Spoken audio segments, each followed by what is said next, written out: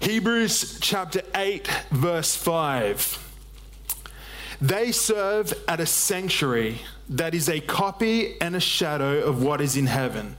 This is why Moses was warned when he was to build the tabernacle, see to it that you make everything according to the pattern shown to you on the mountain.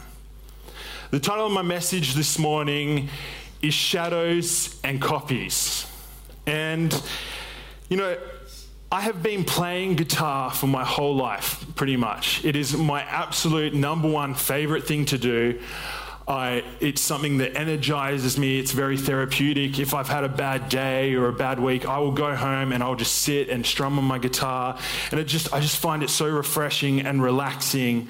But when I first started learning guitar, I was 6 years old when I got my first guitar. I remember that day, I was just so excited. It's still one of the best days of my life when my parents brought me my first guitar. It was this little blue, cheap acoustic guitar, and I just loved it. I didn't want to throw it away. I wanted to keep it forever, but somehow my parents got rid of it. It was probably because I kept buying more guitars and they didn't like that. I had an amazing guitar teacher. She was amazing. She played like 27 instruments, like all sorts of weird instruments too, like trombone and flute, but she was an amazing guitar teacher. But she was one of those people that she drilled into me the basics of music. She taught me how to read music. She taught me all the notes and all the chords and all this stuff. And it got to a point where she had taught me the basics so well that I just found it so overwhelming.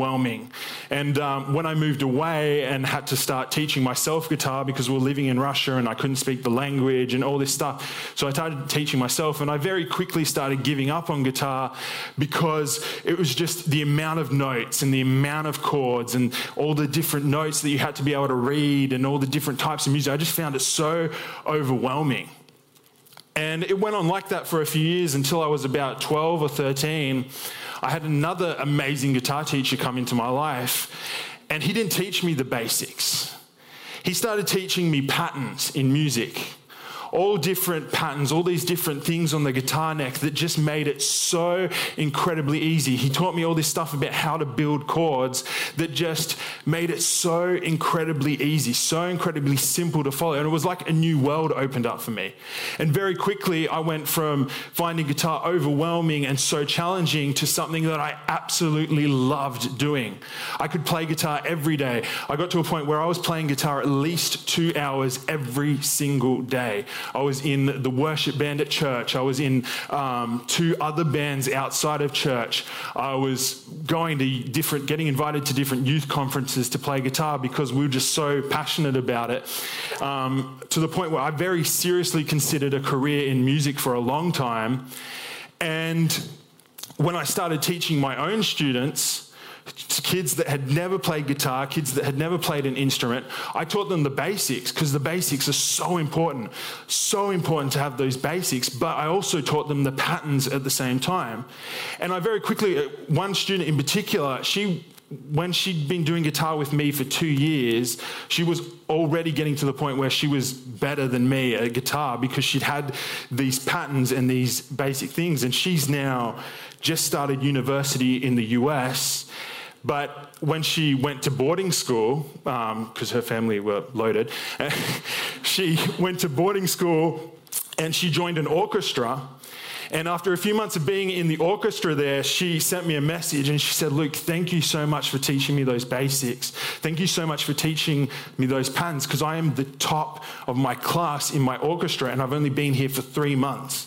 There are kids that have been playing instruments for years and I'm ahead of them because I've had this stuff. So just thank you." And, she just got into university and that's been part of her journey and she loves music. But it's just amazing to see how taking something so simple, taking a pattern and adding it, making the basics applicable and giving it application and giving it context makes it so much easier.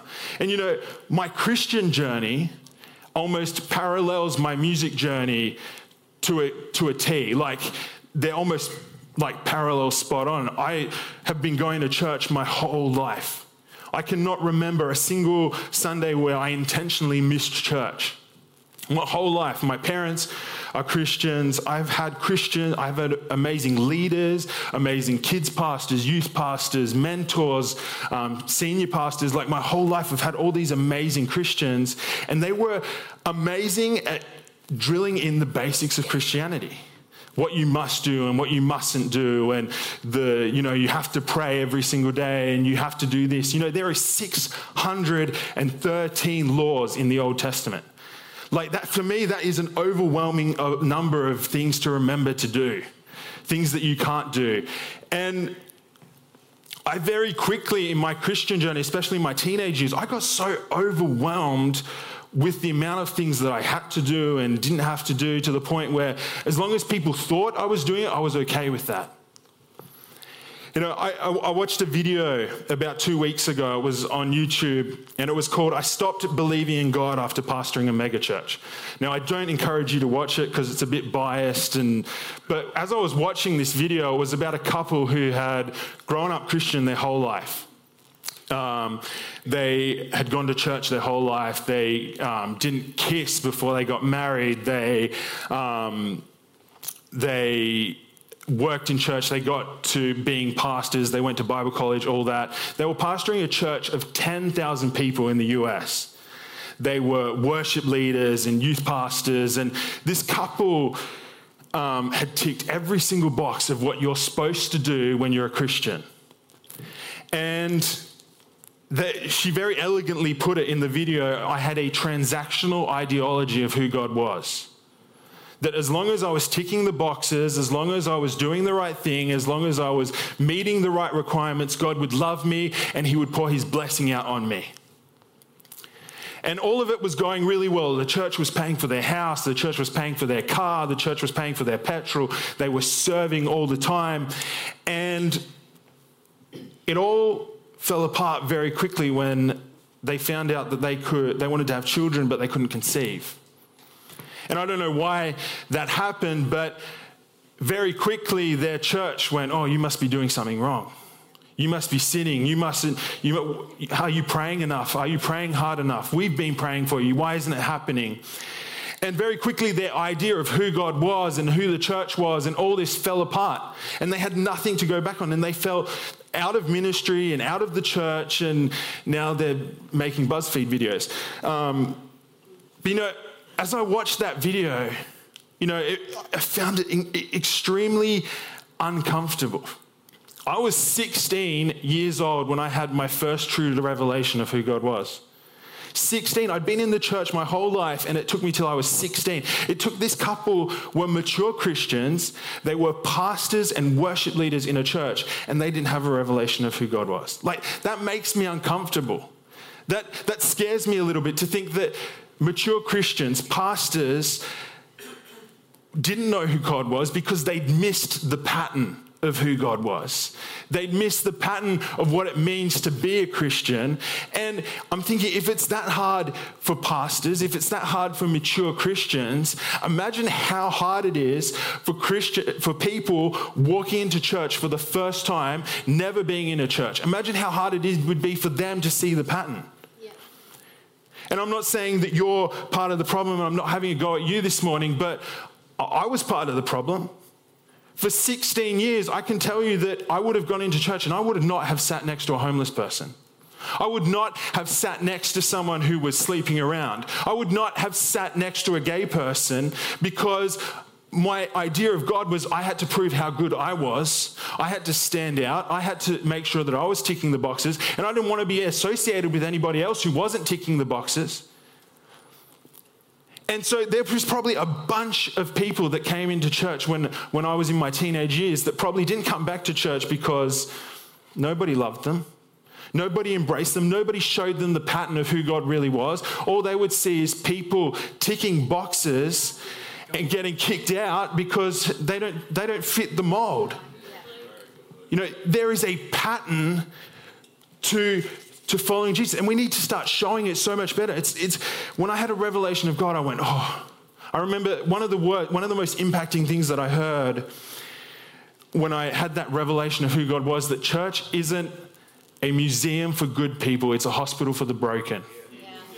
And when I heard those words, I went, I'm not going to be like that anymore. I'm going to start searching how to help people, how to embrace people, it's not about ticking the boxes, it's about loving people.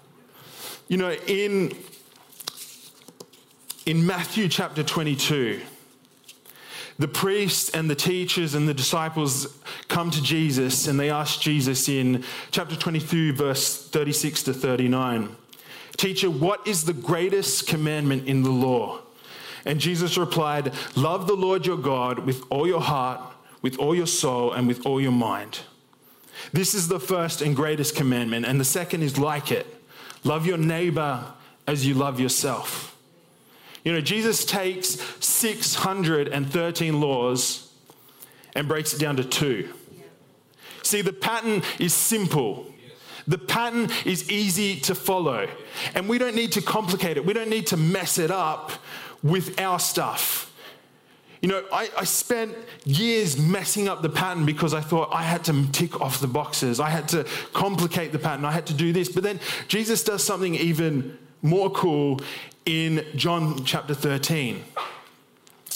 John chapter 13, I want to encourage you to read it. But at the start of John chapter 13, it's the night before Jesus is going to die, and he takes his disciples upstairs to an upper room and they have dinner together. And while they're up there having dinner, Jesus gets a towel, wraps it around his waist, gets down on his knees and washes his disciples' feet. Now, I want to put that into context. The Creator, the King of Kings, the Lord of Lords, is down on his knees washing his disciples' feet. And, you know, his disciples were all men, like fully grown men. They walked around in sandals all day.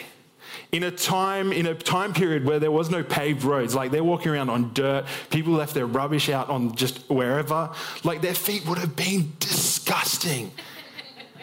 You know, I don't like feet. Like I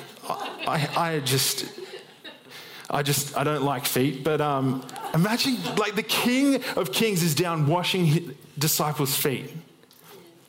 And then a few verses on in verse 34, Jesus goes, "A new commandment I give you, love one another. As I have loved you, so you must love one another. By this, everyone will know that you are my disciples if you love one another." The pattern is simple. Jesus has taken 613, he's broken it down to 2, now he's broken it down to 1. And it's simple, yet it's profound. You see, when you have just one rule like that, love one another as I have loved you, there's no loopholes there. There's nothing you can add on to that. There's no way around it. It's so simple, yet so profound. Try and think of an argument against love one another as I have loved you.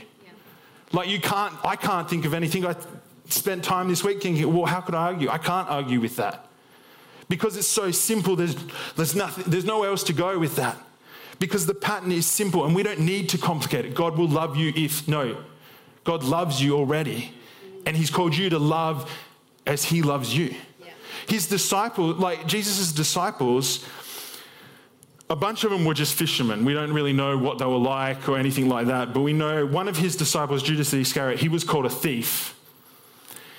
Another one of Jesus' disciples was a tax collector. And in the time period, tax collectors worked for the Roman government. They were absolutely hated. They swindled people out of money. So the Roman government put a tax, but they didn't pay their tax collectors. So the tax collectors would take the amount that Rome needed, and then they'd take extra on top, so for themselves.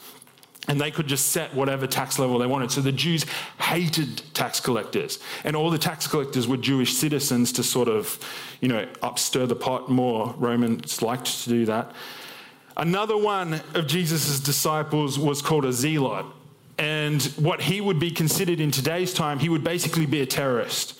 He is someone who went up against the Roman government. He would have killed people and robbed Roman places and sort of tried to get rid of the Roman government in Israel.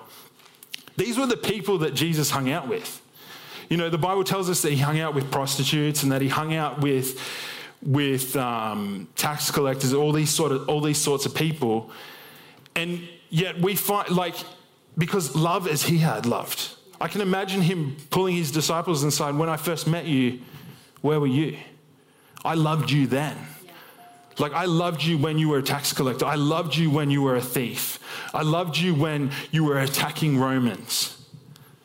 Because love as he had loved us, the pattern is simple. And we just have to do it as he has done it. I want to go back to Hebrews chapter 8, verse 5, the verse that I opened with this morning.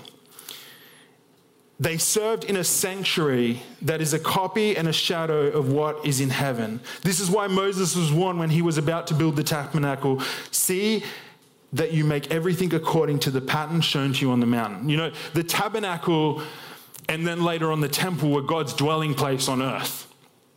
And in 1 Corinthians 6:19, Paul says, don't you realize that your body is the temple of the Holy Spirit, who lives in you and was given to you by God? You do not belong to yourself. You know, if we're now the temple of the Holy Spirit, then that means that we should be a copy and a shadow of what's in heaven. That we should build ourselves according to the pattern that God had given us, because he's dwelling in us. So my second point this morning is the pattern has to come from the source. It has to come from the original. There's nothing. See, if we can't add on to it, but we can't create the pattern. If we're creating the pattern, it's the wrong pattern. See, the pattern has to come from the original. It has to come from the source. You know, it talks about being a copy and a shadow. Have any of you ever tried to photocopy a photocopy? Yeah. The further away you get from the original source, the messier it gets. So if you take the original and you copy it, you get a clear, crisp copy. But if you copy that copy, it gets blurrier, more pixelated, more broken, and you lose it. It has to come from the source to be clear. Yeah. You know, when your shadow is the clearest is when you get like a 2 or 3 o'clock afternoon sun and the shadow is coming right out of your foot onto the footpath. And that shadow, if you move your hand, you can see all your fingers. You can see all the definition. But as soon as the light source gets further and further away, the shadow gets further away and blurrier and murkier, and it loses definition. You know, God wants us to represent him, to love like him in full HD, full color, on the best TV. We're meant to be a clear and clear copy of who he is. Yeah. A copy and a shadow. I want to be as close to God. When he moves, I want to move. When he speaks, I want to speak what he's speaking. When he shows love, I want to love how he loves, because that's what we're called to do. It's not about us. See, the best copies and the clearest shadows come straight from the source. Straight from the original, straight up from that source. You know, my third point this morning is the pattern requires no addition or add-ons. It doesn't need anything extra. God doesn't want us to love people with our own sort of whatever's going on. It's not about us. It's not about our idea. It's love as I have loved you.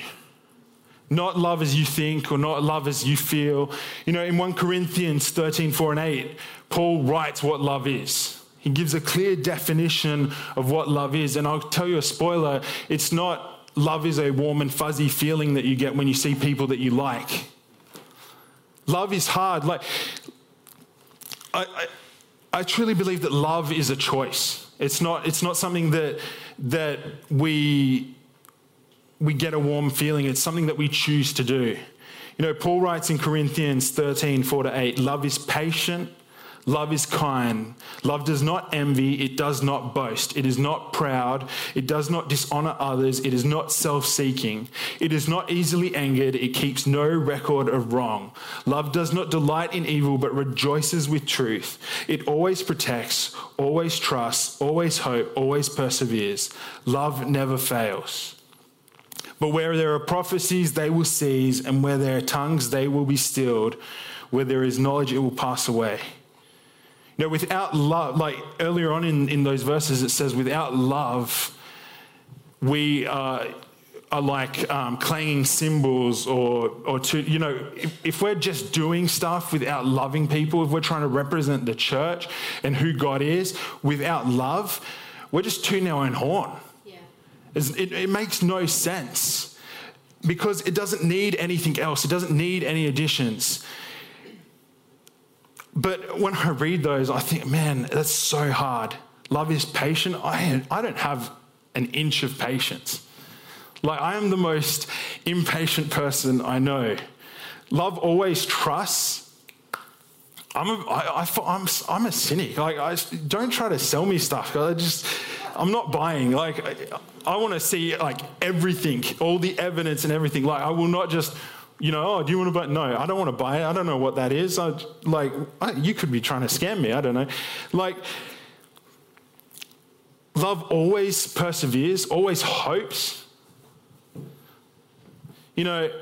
I've been leading youth here at church for just over a year now. And to this day, there are still kids that just drive me bananas. They're just, the most common two things that I say at youth, and it's become a bit of a joke, is I say, stop swearing and put your damn shoes on. Because kids just will not leave their shoes on. Like, come on. And it's the same kids, and it's been the same kids forever. And some people would go, well, Luke, you've been telling them for a year now. Like, come on. Like, just, see you later. Like, either wear your shoes or go. But, that's not the pattern. Because I think about how God loves me, and when I stuff up and when I get angry and when I say things I shouldn't say, God doesn't kick me out. God doesn't throw me on the curb. God doesn't, it's not see you later. It's, come on, let's sort this out. Yeah. One of the best examples of God's love that I can think of in the whole Bible is when Adam eats the fruit in the garden. And God must have been heartbroken. I think I've shared this like the last 3 times I've preached. But when God comes to the garden, heartbroken, disappointed, it's not, hey, Adam, like, what are you doing, you great galoot? Like, no, it's, Adam, where are you? And God deals out some consequences. There are consequences for our actions, but in the same moment that he's dishing out consequences, he makes a promise of a savior. He makes a promise of redemption, and then he takes a sheep and he clothes them, and we see this patient God, this kind God, this God who is not easily angered, this God who always protects, a God who always trusts, a God who always hopes, a God who always perseveres, a God whose love never failed. Even when Adam rejected and turned his back on his creator, God still loved him. He was still patient. He was still kind. He was still gentle. He was still loving, because that's who God is. And then God asks us to love as I have loved you. That's the pattern. I can relate that to my dad. Especially when my siblings and I were kids,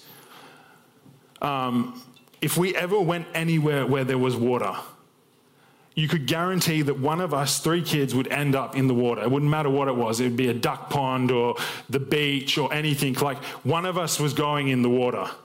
And Dad would get mad. He hated it. Especially my sister. She was like part fish. Like, if there was water nearby, she was in it. And she just, you could guarantee it. You could have taken it to the bank. If my parents went anywhere where there was water, one of us was going in. But then at the end of the day, Dad would get us out of the water, and he'd probably shout at us or give us a smack or something. Like, there was a consequence. But then he would go to the car and find some old T-shirt or some old towel or a tarp or whatever was in there. He'd wrap us up with it, put us in the car, take us home, clean us up. Like, that's how God loves us. We stuff up. We do things, like we annoy things, but at the end of the day, God shows up and he still loves us. He cleans us up and he keeps walking the journey with us. Because that's just who he is.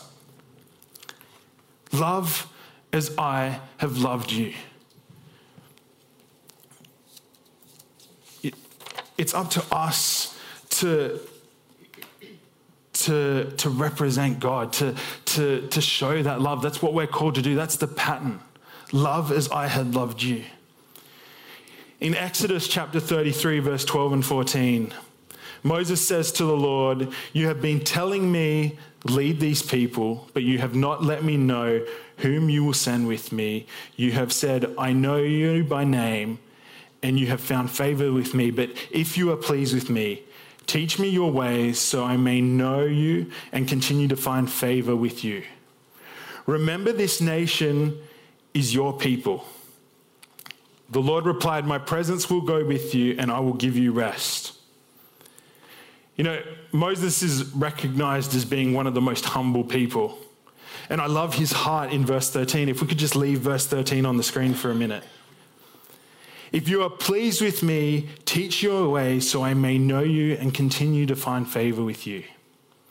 You know, a little bit shortly after this verse, Moses asks God for his glory to pass in front of him. He says to God, "Show me your glory." And God does it. He passes in front of Moses. And, you know, I thought about that verse, and, you know, I truly believe that if Moses' heart hadn't been, "God, show me, teach me your ways, let me see the pattern, help me to find favor with you," I don't think God would have passed in front of Moses. You know, we have to, if we want to represent God, we have to know God. We have to know who he is, and we have to recognize where we've come from. You know, I think such an important part of being a Christian is recognizing, hey, I am a sinner. I am broken. But when I was broken, God still loved me. And I think Moses, of all people, recognized that. He knew that God had done something special for him. God had done something amazing in his life, that his station and where he wasn't just a fluke of him ticking off boxes, but God had picked him out of, you know, someone who wasn't that amazing, someone who wasn't that, you know, that good, and God still worked through him. You know, we never know the people that God is going to put into our path. We never know, like, I so often think that God puts people into our paths that we think we're having an impact on them, but they're having a more profound impact on us.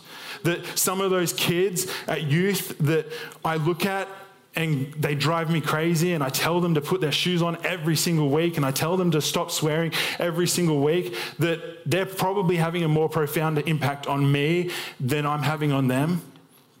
You know, there's a verse in James that talks about Rahab the prostitute. And James says, wasn't even Rahab the prostitute considered righteous when she hid the spies? Like, I look at that and I go, you know, we don't know what God is doing in other people. We don't know the impact he is having, but we do know the impact he's had on us.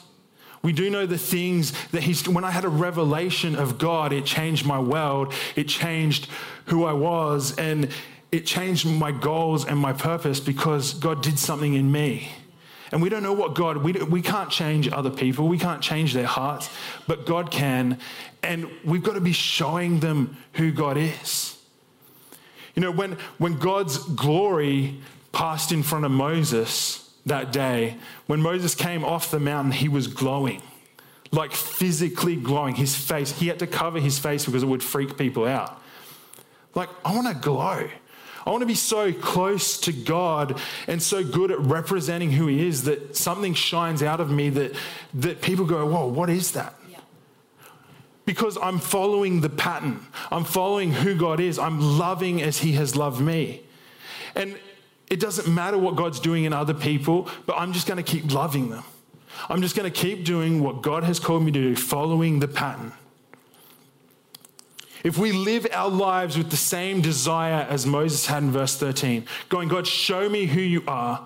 Show me your pattern. Show me how to live the way that you want me to live, and living in pursuit of his favor alone, we're going to shine.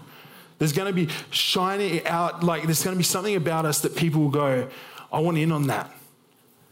I want to be part of that church. I want to know those people. I want to know this God that they're representing. You know, I think Jesus calls us to glow with such an intensity that people stop seeing us and start just seeing Jesus.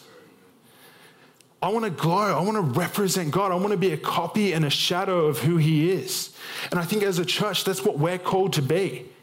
We're called to represent the pattern. It doesn't need any add-on. It doesn't need any extension. It's just got to be simple.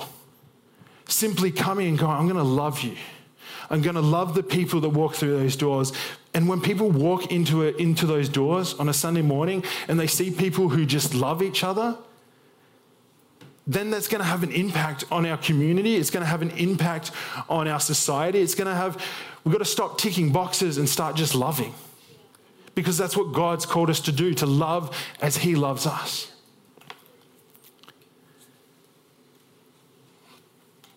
I want to glow and represent Jesus. Let's pray. Heavenly Father, I just thank you that you love us.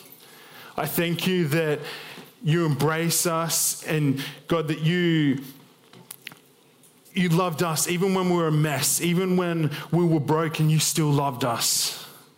And God, I just pray right now over our whole church, God, and myself, that you would just give us a new capacity to love, God. We would have hearts open to love the way that you love us. God, that we would be so close and so intimate with you that we would reflect you, that people would stop seeing us and they start seeing you. God, that you would lead us, that you would guide us, that we would be representations of who you are. God, we thank you. You know, while every head's bowed and eyes are closed, you know, if you're hearing about this pattern that I've been talking about this morning for the first time, if you're hearing about this God that loves you and embraces you, this God who is gentle, this God who always perseveres, whose love never fails, and you want to start a journey of living on this pattern, of knowing this God, I want to invite you to just raise your hand this morning. I'm not going to embarrass you or call you out. I'm just going to acknowledge that your hand was up, and then we're going to pray together. But I just want to take a moment to invite you. It's just doing a physical action representing what's happening in your heart. I want to know this God. I want to meet this God. I want to start living what this God has called me to do. So if you just want to pop your hand, I'm just going to take a second.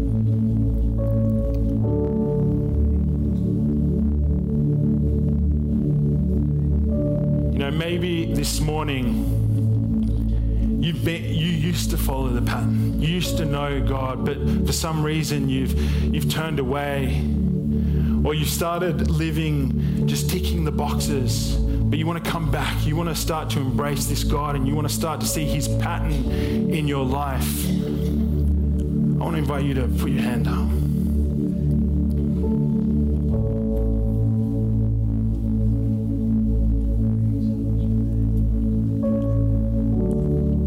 God, we just thank you for who you are.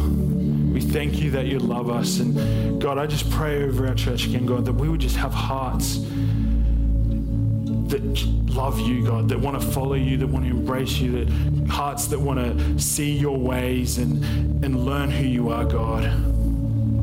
We just thank you for this in your heavenly name. Amen.